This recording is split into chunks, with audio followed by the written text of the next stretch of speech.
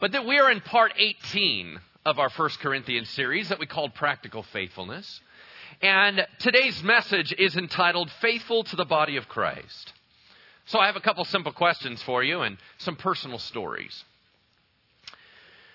Simple question is this: do you believe that you are valuable to the kingdom of God? Or do you believe God's going to get it done regardless? And here's what I mean. You're going to hear everybody's gifted, and we're in this whole section about spiritual gifts. And I can tell you all day long, God's given you special meaning, and He has a plan, and He's working through. I can tell you all that stuff, but the truth of the matter is that a lot of us are not engaging at all. And I want to know why. Some of us believe that there's so much backup, it doesn't matter.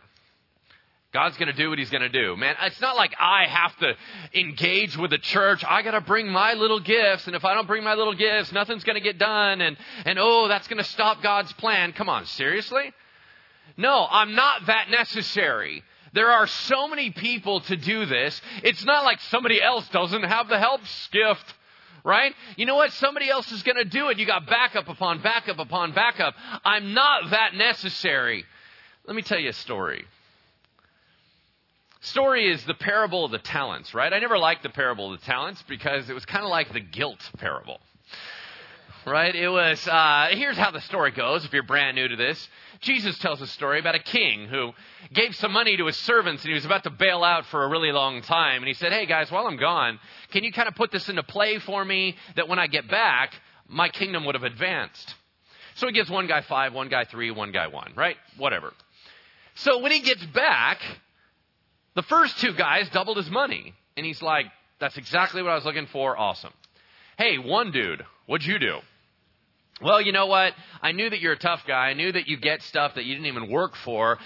You know what? Here's the deal. I didn't want to disappoint you. Didn't want to do, the wrong thing. So what I did is I buried it in the ground. Here you go. Here's your stuff. No harm, no foul. We're good, right? Everybody remember how that story ends? That guy ends up in hell, and you're like, oh, shoot, that's a tough story. All right. Now, I don't want to get into all the hell pieces of it. What I want to say is one of the reasons why that guy didn't do anything with his gift was the reasoning process that I just said, which was, dude, it's not like you're going to make more money. It's not like you're going to do it with these other guys. These guys you gave 3 and 5 for a reason. Why? They're better at it than I am. So what? I got my little 1. I gave you back 1. So I didn't use it. Not a big deal. Other people took care of it. He was held accountable for his job. Can God use other people? Yes. Will that get you off the hook? Absolutely not. You will be held accountable for the gifts that you've been given to utilize them in the body of Christ. Just because someone else can doesn't mean that you must not. Right? We must. The same reasoning goes along with prayer. Man, why do I got to pray? I mean, God's going to do what He's going to do, right? I mean, it's not like, He's waiting on everything contingent on my prayers. The whole world is suffering with poverty because I'm not praying. You know what? Either God's going to fix it or He's not going to fix it. He's sovereign. So I don't even know why I'm praying. Okay? Whether that is so or not, it does not let you off the hook. You pray because God said what? Pray. There you go. So you're supposed to pray. And if in His divine sovereign will, He decides to make something contingent upon your prayers, He has the right to do that. He may very well say, I have all the power and the resources in the world to fix that problem right there. Guess what? I'm not going to till you pray. You going to go? You going to go? Because the minute you pray, I will unleash on that issue. But you know what? In my power, I can, I won't. So there. You going to pray? You going to go? Because I will follow right after that. And we're sitting there going, doesn't matter, doesn't matter. Stop. If God told you to pray, you pray. It doesn't matter how it all works out. That's His business, not your business. So we pray. We have to engage in this idea that when God asks us to do something, it matters. Regardless of how, it matters.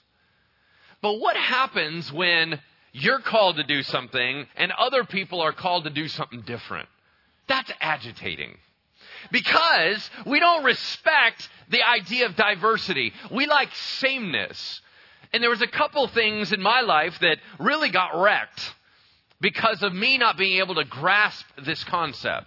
Let me tell you a story. I was involved in a ministry in my late teens, early 20s in a band, a ministry band. And we traveled around and we preached. Lots of people got saved. Our music was able to change a whole bunch of lives. I was the primary preacher in that band. So we preached all over the United States. And there was another guy that preached along with me. We did not like each other. I did not respect him. He did not respect me. I hated how he did things. He hated how I do things. Right? He was fire and brimstone. I was grace. I thought he was a jerk. He thought I was a wimp. And we just clashed all the time. Ultimately, it tore the band apart, and it does not exist. And it stopped all the ministry we were doing. Why? Because I could not appreciate that there was a different way of doing things. He could not appreciate there was a different way of doing things. And therefore, no one got ministered to. Give you another example. First 10 years of being a pastor here, I really, really wrestled with how every other church does it. Because I'm getting all this formulation of a vision, right? God is showing me these scriptures. They're flying out of the book. And I'm so convinced and so locked on how it's supposed to be done. And every other time I'd go, you know what? Yeah, they are doing awesome stuff. They're just not doing it right. I would look and I'd go, it's so obvious. It's right here. It's not like you can miss it. There's a clear directive in the Bible on what the local church is for. And you know what? Everybody else is just kind of a little off. Because what I did not realize is that when they opened the Bible, God highlighted different scriptures, and they popped out just as much as mine did to me. And they had a mandate, and they were completely convinced, and they had a vision, and they were looking, going, God, I know what you want me to do, but it's very hard not to place that on everybody else and not appreciate it. Diversity, necessary. There are certain people that cannot be ministered to in Bridgeway because they have to be ministered to in a certain way. And this is not their home. If everybody's like Bridgeway, they have nowhere to go. And that's not right. That's not good. I was listening, just as the Sacramento Kings have launched their new basketball season, I was listening to a commentator on one of the first games. They were playing the Chicago Bulls. And the commentator before the game was reflecting on a player by the name of Marcus Thornton. Marcus Thornton used to be a starter. And this year he has a bench role. And the commentator said, Marcus Thornton's ability to succeed this season will be completely contingent on how he sees this move. If he sees it as a demotion, he's done. If he sees it as a different role, he'll thrive. Because here's what a bench player does. If you're the sixth man or the man that comes off the bench first, the first five guys get absolutely exhausted. They are beating their brains out trying to win the game. And later in the game, you're supposed to come flying off the bench with all the energy in the world, bring a boost to the whole team, and continue to score with energy. Is it a demotion? I don't know. It depends on how you want to look at it, right? Because you're not a starter anymore. You don't get the little title starter. And boy, that's going to agitate you, right? I can tell you this.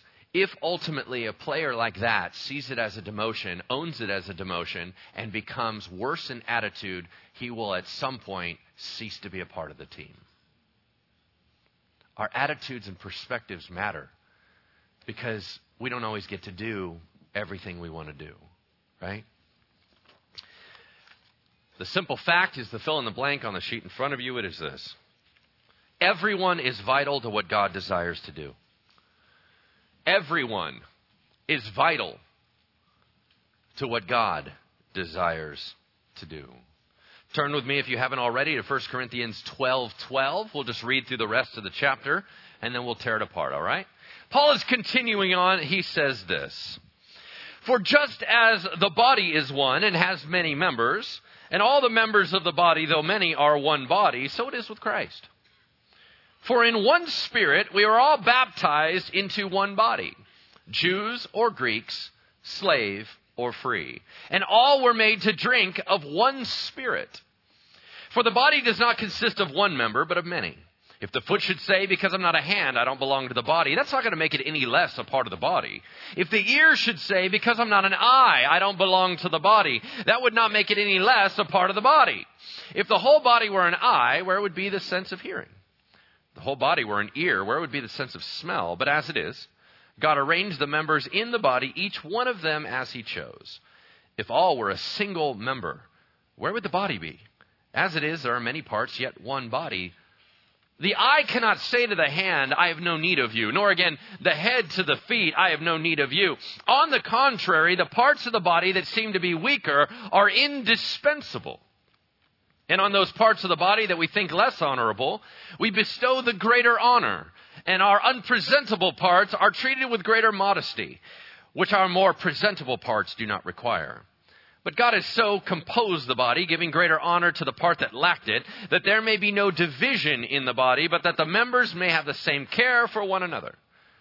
If one member suffers, all suffer together. If one member is honored, all rejoice together. Now you are the body of Christ and individually members of it. And God has appointed in the church first apostles, second prophets, third teachers, then miracles, gifts of healing, helping, administrating in various kinds of tongues.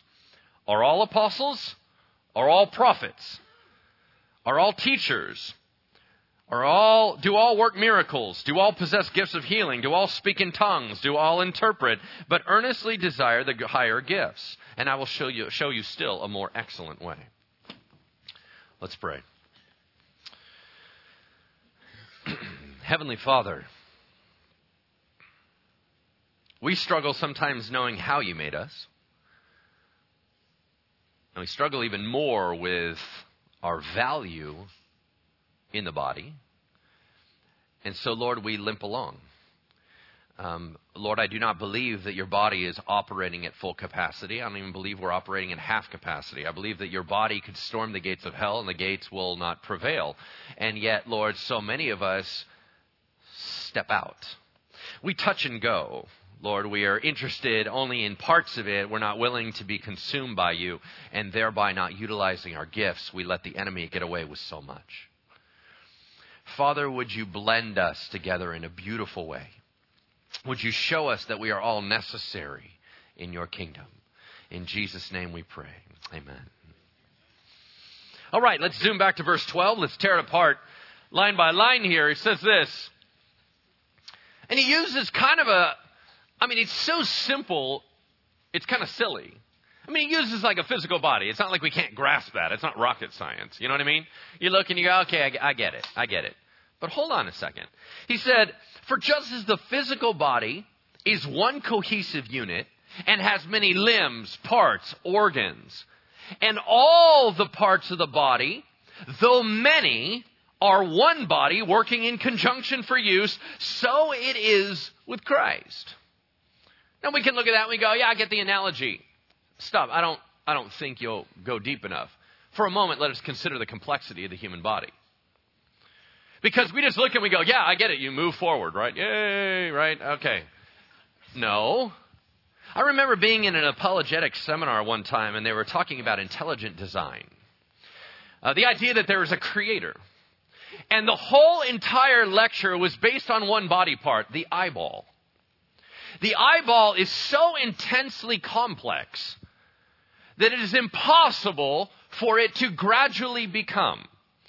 It hinges on so many multifaceted pieces that have to work all at the same time. It cannot evolve that way or it just doesn't work. One part of the body, mind-exploding possibilities. Let's think about for a moment the idea of locomotion, the idea of moving forward, right? The idea that I can walk back and forth across the stage seems so natural and normal, but we've all seen little babies. You actually kind of got to work on that part, right? But what's intriguing is our balance. Much of our balance hinges on what? The big toe, which for all practical purposes, I hate feet, is a stupid body part. I like children feet, baby feet, adult feet, gnarly. Don't like feet. On the big toe, the idea is every time you balance, wherever you move, it is your stabilizer. If it is removed, your balance is entirely thrown off. But then, let us say that you are struck in the head in a concussive way, or your ears are slammed with something. What happens to your balance? It's gone off again. We talk about issues like vertigo. None of those have anything to do with your legs. Why in the world can I not balance because of something going on with my head? That doesn't even seem to make any sense. Unless you understand how nicely and neatly God put together an ecosystem that you carry around every day. If indeed it is that complicated and that complex, and there are things going on with our bodies that we don't even understand, do you not think that that is true of the church? That there are things going on in here that we don't understand. There are ways that we interact and work together that we would never imagine. Therefore, if you pull your trigger on your gifts, all of a sudden it has a reverberating effect way over here that hits this person, they fire, and all of a sudden we have a whole new way of living of two people that just utilize their gifts. Why? Because we're that tied in together. So as much as we look at this, he said, so it is with Christ. Meaning that's kind of how Christ works. You've all heard the analogy that when they talk about the body of Christ, Christ is usually positioned as what? The head of the body. Why? That which turns the body. And do you understand just even movement is controlled by firings up here in the head? Right? All right. For in one Spirit, we were all baptized into his body. By one Spirit, we were all baptized into one body. We were all baptized by the Holy Spirit, all of us. Now, let me clarify what all means. Is everybody clear that not everybody in church is going to heaven? Y'all clear that not everybody that calls themselves a Christian is truly a Christian?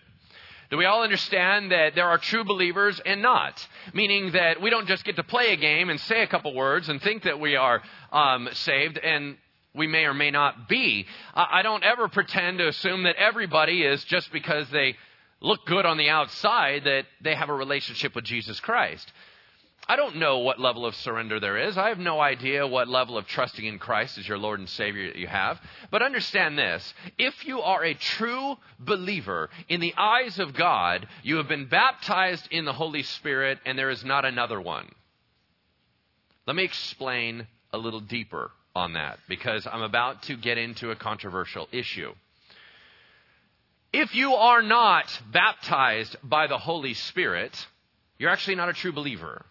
There is no such thing as a true believer without the indwelling of the Holy Spirit. It is by definition what happens to you at conversion. So you actually can't have a believer who does not have the Holy Spirit. That's a misnomer. You can't have that. For in one Spirit we were all. That means all. In Greek, all means all. Thank you. For in one Spirit, we were all baptized into one body, Jews or Greeks, slave or free. That means there is no second class. And all were made to drink of one Spirit. Now, what's cool about that word, made to drink, is there's two definitions for it. It can either mean given a drink, or it can mean irrigated. That's a better term. It means we were showered with, we were poured out on. We were immersed in the Holy Spirit. That's pretty awesome. All of us. Now, why do I keep making that clarification? Because I grew up in a denomination where a couple things were said to me that I had a hard time with. What's so beautiful about it is that God is reuniting me with that denomination and being able to see the beautiful pieces of that denomination and the amazing men and women of God that are in there. And now we're getting a chance to have great dialogue and connecting. But understand, there were two pieces that I really struggled with. They are both addressed in this passage. Number one is the idea that there are two types of Christians. There are those that are saved, that know Jesus Christ and are going to heaven. And then there are those that are saved, which are actually empowered to do something effective. The other class, the second class, are those that have received the baptism of the Holy Spirit. So you can be saved and not receive the baptism of the Holy Spirit, I was taught. and that you had to seek it at a later date, and then you would get a supercharge that would take all of your gifting and actually energize it and make it useful. The problem with that is it creates two classes.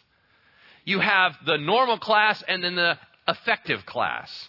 That is a difficulty, it is a problem, and it goes directly against Scripture right here. For all were baptized into one body. Now, why would they believe that? Why would they have an idea that you would need to seek a second baptism?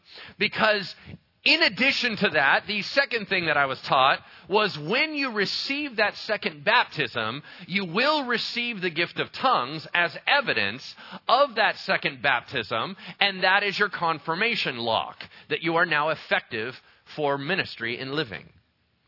Okay, because of those challenges, I had to part ways with that denomination back when I was 16 years old. Now, why would they think that? There's actually a brilliant reason why they think that, and we're going to go through that right now. They read the book of Acts. Have you ever read the book of Acts? Okay, the book of Acts is a weird book.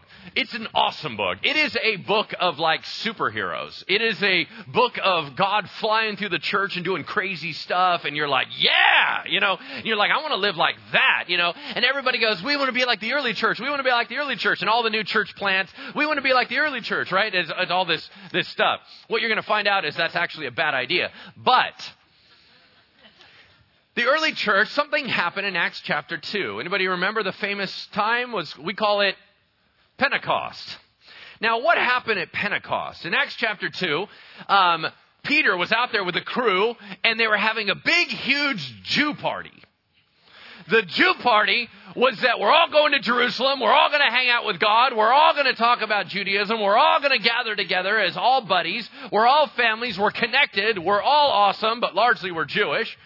How do we know that? Because the original disciples were all Jewish, and their crew, the people they hung out with, were all Jewish. So it tended to gather in all the Jews. It was a Jewish festival. So we have all these Jews together, and Jesus said, now you wait until power comes from on high. You remember that? Hits them in the upper room, they break out, and all of a sudden they fire off on tongues. Da-da-da-da-da-da-da, right? Whoa, craziness.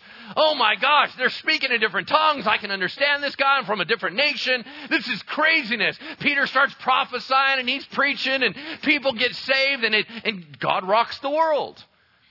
Right? Well, then we get to Acts 8. Peter and John hear about an area where God is moving, and they go into Samaria. And there in Samaria, they come across some folks that they said, hey, do you have the Holy Spirit? And they said, no, we have Jesus. He's like, oh, that's not good. All right. Well, you know what? And they lay hands on him. They pray the power of the Holy Spirit on him. And guess what happens? Breaks out. God breaks out. Speaking in tongues. Da-da-da-da-da. All over again, right? Whoa, people are getting saved. This is awesome. That's great. Then you go one more. Acts 10.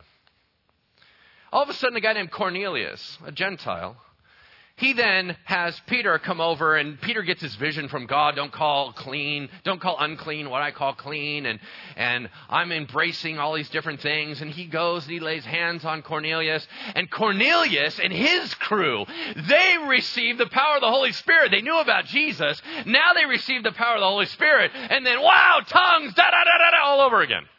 I'm just going to keep doing that all day long. And you know why? Because it's so irritating. Even to me. So why would they believe that you need a second baptism of the Holy Spirit? Oh, I don't know. We just saw it 3 times. And every time it happened, what was the evidence? Tongues. I don't know. Sounds like if you read your Bible, you'd go, seems pretty obvious to me. What's the problem with it? They read the book of Acts. What? Acts is a transition book. Acts is a book that takes you from Old Testament to New Testament. Acts is where God is morphing and spinning the brand new thing, the new covenant, into the world. And the reason why that's important is because stuff happens in Acts that doesn't happen later. When we always go, I want to be like the early church. Do you understand the church on day 1 didn't look anything like the church on day 10? And then it didn't look at anything in the church 10 years later. And then 100 years later, you couldn't even tell the difference. They're all different. It was morphing. As a matter of fact, it all starts out, hey, kumbaya, man. Let's all have a commune together. Let's just live and I'll bring all my money and you. At some point, we use up everyone's money. Then we're like, dude, let's go grab someone else's money, And then eventually it's like, man, we got to be home churches. And all of a sudden they realize, well, it blew up too big and we'd all like to hang out together and we need a building. The bottom line is that the church was morphing so rapidly, things were happening. Not only that, but God had to inaugurate and initiate that the Christian church was legitimate. Therefore, he explodes where first? It's always Jew first, then Gentile. You got that? Here's the problem with Pentecost. It broke out in a nation with 3 separate groups that don't get along. First one struck with the Jews. It's always the Jews first. Those are God's chosen people. Breaks out with all the Jews. The issue? There's an area right in the middle of their country called Samaria. Anybody remember the story of the Good Samaritan? What was the point of that story? They hate each other. Jews go around that area. I don't care if you are in Israel. I don't hang out with you. I don't talk to you. I don't like you. I will not even get your dust on my sandals. So any Pentecost that hits with the Jews, guess what it doesn't touch? Samaria. Why do you think God had to have Peter and John, 2 Jewish guys, the head of the team, go over and lay hands on a Samaritan? Do you remember the woman at the well? She was a Samaritan. They didn't even want to be there. Go over and touch them. Wow, I don't like them. They're gross. Touch them anyway. All right, boom, it explodes. And it was an outward thing. And they went, man, that's like our Pentecost. Dude, this is legit. They got one more group that's missing. Nobody hangs out with Gentiles. Samaritans don't hang out with Gentiles. Jews don't hang out with Gentiles. Does God love the Gentiles too? They needed their own Pentecost. Cornelius, come here. We got the Gentiles doing this thing. God's among us. I know we have Jesus. You have the Holy Spirit? What are you talking about? That's why we're here. I'm going to lay my hand. God, I hate touching these guys. He uses sanitizer. Give him the Holy Spirit. Boom! Pentecost hits all over again. Oh my gosh, the Gentiles are legit. Whoa, it's the exact same experience we had. Do you understand why it was necessary? 3 Pentecosts hitting the 3 groups in the entire region. And it locked them all together in unity that they would have never had unless they crossed over and laid their hands on one another. That's why it happened. Does it always happen that way? I'm going to tell you, it actually doesn't.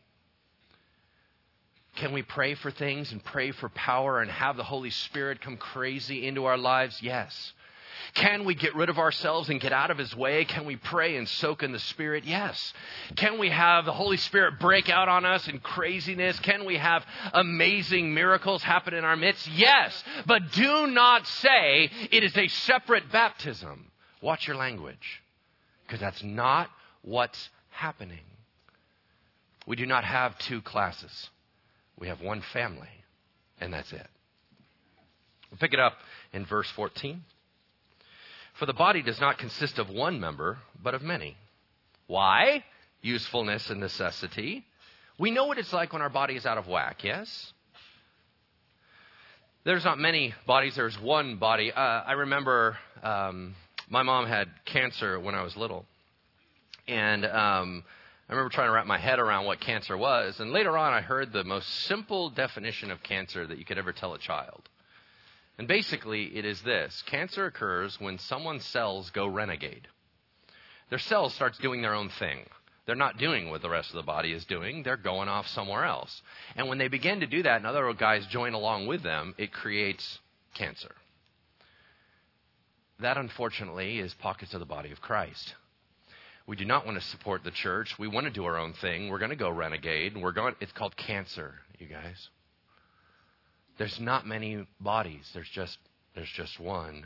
If the foot should say, because I'm not a hand, I don't belong to the body, that's not going to make it any less a part of the body. If the ear should say, because I'm not an eye, I don't belong to the body, that's not going to make it any less a part of the body. These people know what their gifting is. Now, many of us don't even know what our gifting is. These people know what their gift is, but they're looking around and going, there's nobody like me. I don't matter. Y'all know these people?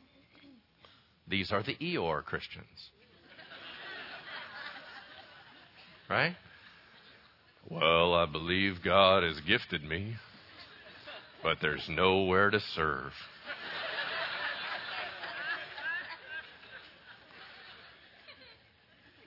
If the whole body were an eye, where would be the sense of hearing? If the whole body's an ear, where would be the sense of smell? Stop thinking you're useless. The fact that you may be rare means that you are even more important because we don't have a lot of you. Right? We actually need you. There are certain limbs that are duplicatable, right? We have 2 arms. We have 1 nose. So therefore, I understand you feel a little bit out. I understand you don't feel like everybody's like you. Maybe that's good. Maybe that's necessary. Maybe that's healthy. It doesn't mean that you're not important. Here's the problem. We have all these denominations, all these churches, all these parachurch organizations, right? You know what they end up being? Body part piles. Can you agree? We just got out of Halloween, right? This is exactly how you would do things for Halloween. If you saw a whole pile of bloody arms, and they would go, we're the body of Christ, we're the body of Christ. No, you're not. You're a pile of stumpy arms. That's all you are. Right? And what we end up doing is we go, I want to be like me. I want to be like me. I want to be like, you're like me. Let's hang out together. And then all the gifts are shoved into little containers. And then all the parachurch organization looks over and goes, the church is terrible at that. I'm going to start an organization because they won't even let me play with them. They won't even let me do anything in there. My gifts don't really fit there. So I'm going to start my own organization. And then you get a body part pile. That's not a body. And unfortunately, because of our divisiveness, because of our lack of unity with other denominations, we do not have a lot of gifts represented. We have an awful lot of 1 or 2, 3 kinds.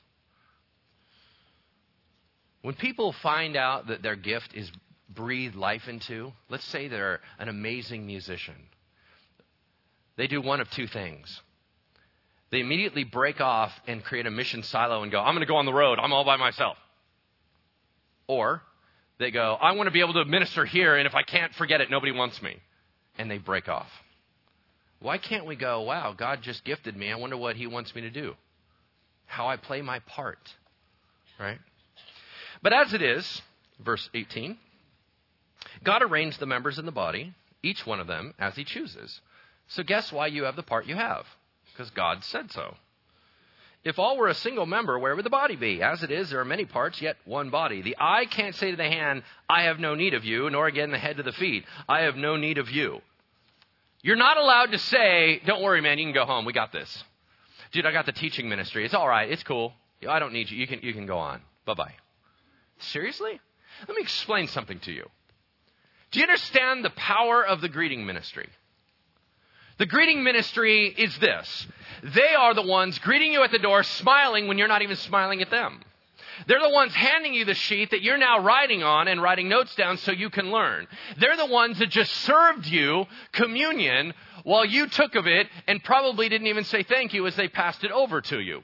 They're the ones that are consistently trying to organize everything in the back. They're trying to look out and make sure that you have a seat so you're comfortable, so you can sit and don't feel left out. They're the ones making sure that at all the events, is there somebody there to be a smiling face? Nobody tends to give any credit to the greeting ministry, but we don't exist. We don't have the same healthy heart. We don't live the same way without that ministry. Is it flashy? What, they can go home now because what, I got this one? Are you kidding me? No way. And you think in this church that we would dare be as healthy as we are, that we would ever be what Bridgeway is today without Russ Graff? Are you kidding me? Pastor Russ Graff is one of the most important figures in this entire church, and some of you guys don't even know who he is. He's my partner in ministry. He's my buddy. And he's great at what he does. And that is why we're healthy. You think Pastor Mark is not indispensable? That he's going on underground at all times. He's meeting people and he's the one out in the lobby and he's checking in and trying to help out people and ministry team leaders and he's getting things going. But you don't see him up here. We have to understand that the rules are different, but the value is the same. It says, on the contrary, the parts of the body that seem to be weaker, those that are less showy, right?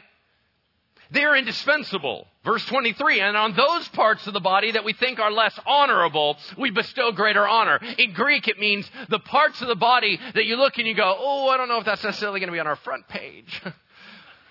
You put clothes on them is what it is, right? They're the torso, right, of the body. Where you look and you go, wow, that part of the body has a love handle. Let's go ahead and just, wrap around that sucker. That's awesome. You know what I mean? And these are the ministries, like, for example, that you wouldn't show out to the world. It's not the part that you're, how about the people that do the accounting of all the money in church, and they're the ones that are gathering it in and counting it and sorting it? Is that what we're going to display to the world? Hey, you guys, we have this killer money counting ministry. That's not awkward? Because people don't even understand it. They don't understand why it's necessary. You get it because you're on the inside. They don't get it, so you cover that one. Does that make sense? And then look at the next one. It's my favorite. And there are unpresentable parts. That's your private parts. That's how the Bible talks about them. And they're treated with greater modesty. Which, by the way, I have so many jokes on which ministries are these. Right? But I'm not going to tell them. And you want to know why? Because I'm an adult.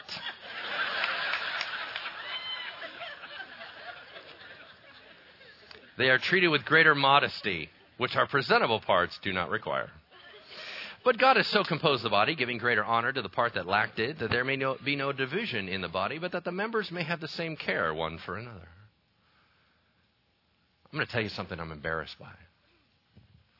I'm embarrassed that our church continues to only want the showy roles, the fancy ones, the famous roles. You know how it comes out to me? Worship team. You know how many people want to be on the worship team? A lot. No one wants to be on the youth worship team. Is that because your gifts are so awesome, they need to have a big, huge group? Is that your problem? You seriously? Kids aren't valuable enough to you. That's not good enough. I'm playing to a bunch of high schoolers, and they don't even understand that my riffs are awesome. What, your voice is so angelic. Why waste it on the children? Are you kidding me? If you are gifted, you play your part. You play your role wherever God has you. You may be awesome. I'm not denying that. What I'm saying is they deserve awesome.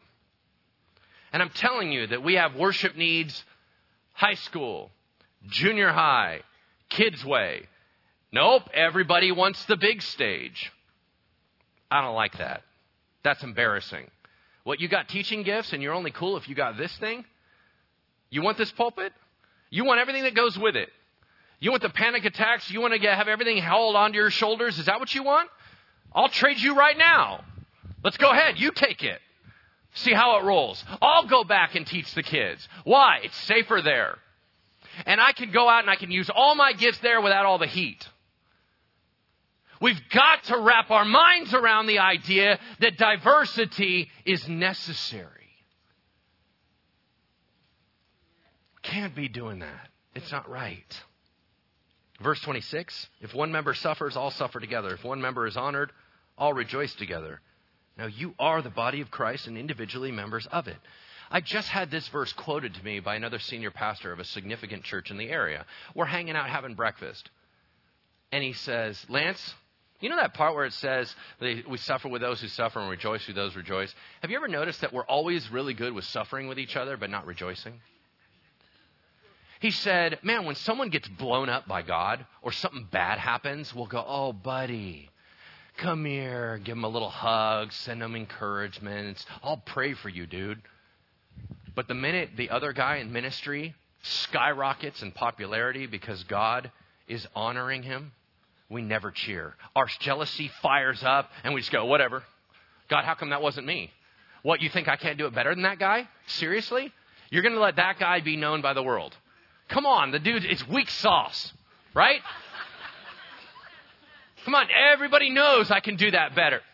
We don't rejoice when other people have something awesome. We need it. We need it big time. Amen. 28. And God has appointed, in order to address these issues, and he's about to tell you about more spiritual gifts. Now, I messed up last week when I told you there were 4 lists. I forgot that there were 2 lists in the same chapter. So I messed up. There are 5 lists of spiritual gifts. 2 of them, one we studied last time, one we're studying today, and then there's 3 others. So I told you 4, I was wrong. And God has appointed in the church first. Now, he's going to number the first 3 in order of kind of how they laid a foundation. First, apostles. Initially, the apostles were who? The 12 that hung around with Jesus from the beginning to the end. They got Matthias in there when Judas was out. Then they started grabbing people like Paul and Barnabas. And eventually, the term apostle actually began to mean missionary. The one that would travel around, break new ground, be pioneering. And they would set up churches all over the place. Then there was prophets. Prophets were more local. Understand how important these guys were. They were speaking what God wanted to say. Understand that in the place where we're at in history that we're reading, the first gospel, Mark, hasn't even been written yet. There are no gospels. You think the prophets are necessary? They were huge. But you had to test everything they said. You had to examine them. I always wondered, why did the prophets just die out in the church? Why was that? When did that get crushed? There was a guy named Montanus back in history. And he was this heretic kind of dude. And he started going off about end times. And I have all the prophecy when Jesus is returning. And they were so angry at the heretical views, the church shut down the whole office of prophet. I didn't know that because of a couple yahoos. It says, and then he had third, teachers, the people that work with people to implement the word. It's kind of the pastor thing, right? Then miracles, demonstrations of power, then gifts of healing, right? We know all about that stuff. Then helping. You know what helping, the gift of helping is? It means you're an assistant. You bring assistance, but you don't just bring any kind of assistance. When you're on the task, things really happen and get done. You bring great benefit. Administrating. You know what administrating means in Greek, the word for it? It means a pilot who steers a ship. You not only know how to steer a ship, but you know how to chart a course and how to get there. That's impressive. That's a leadership gift. And various kinds of tongues. Why are tongues listed last? Because the Corinthians were hyper gifted and tongues were their favorite because it was outward and showy. And they're like, we're awesome. Check us out. We have the gift of tongues. So Paul goes, oh, look, you're on the bottom of the list. Turned it completely upside down. He goes, really? That's awesome for you. However, that doesn't benefit any of us. You know what? How about let's focus on some other things. And here's the final piece. Are all apostles? Let's answer the first question. No, they are not. We can all agree on that? All right, then everything after this, the answer is no. That's why they're in a list. Are all apostles, are all prophets, are all teachers? Do all work miracles? Do all possess gifts of healing? Do all speak in tongues? Do all interpret? The answer is no. Guess what? Not all believers, true believers, speak in tongues. That was the second piece that was delivered to me that is biblically inaccurate. No, all believers do not speak in tongues. How do we know that? The Bible told us so, right here. But earnestly desire the higher gifts, and I will show you still a more excellent way. What's a more excellent way than being super spiritually gifted? Being loving? Oh, yeah. Forgot about that. Okay, here's my closing challenge. I can't even tell you, for confidentiality reasons, what we're involved in connecting with other churches, unifying, locking arms with. I'm talking about revival in this area. I'm talking about things that have not been done in this area. I'm talking about crazy stuff underneath. Just as an example, I'm preaching at one of 4 on a panel of a pastor's meeting where 4 different pastors are all speaking in their gifting. Mine's on the Word of God. Why? Because that's my gifting. Someone else is speaking on prayer. Why? Because I'm lame at that. Someone else is speaking on the issue of fellowship because they've been doing it forever. Someone else is on service. Why? They're geared that way. And all of a sudden, the body of Christ from 4 different churches, they're all preaching together to a bunch of churches and a bunch of pastors, and we're all fusing together in understanding that revival is coming and understanding that God is about to rock this world, and we need to be able to lock arms, and we all show up. I need you to heal. I need you to heal. I know what happened to you in the past was wrong. I know you're hurting. I know it doesn't feel right. I know that you go, well, they're a bunch of corrupted, blah, blah, blah. Stop. That's my job. Let our leadership figure out who is corrupt and who we have to set boundaries with and who we can connect to. Let us do that job. God will hold us accountable for that. You don't have to do that. I need you to heal. I need you to forgive. I need you to move forward. Because when I rally my part of the flock, when our army rises up, everybody shows. Everybody comes. Everybody's a part of this body. We don't stay home because I don't like that guy or I don't. No, we're a family. So we have tools to help you heal and tools to help you move on. I'm not forcing you. I'm encouraging you. Let's close in prayer. Heavenly Father, thank you for today.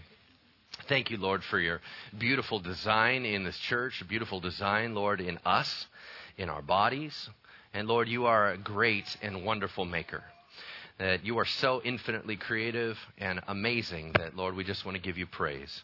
Be glorified here, and please help us heal from our hurts. In Jesus' name, amen.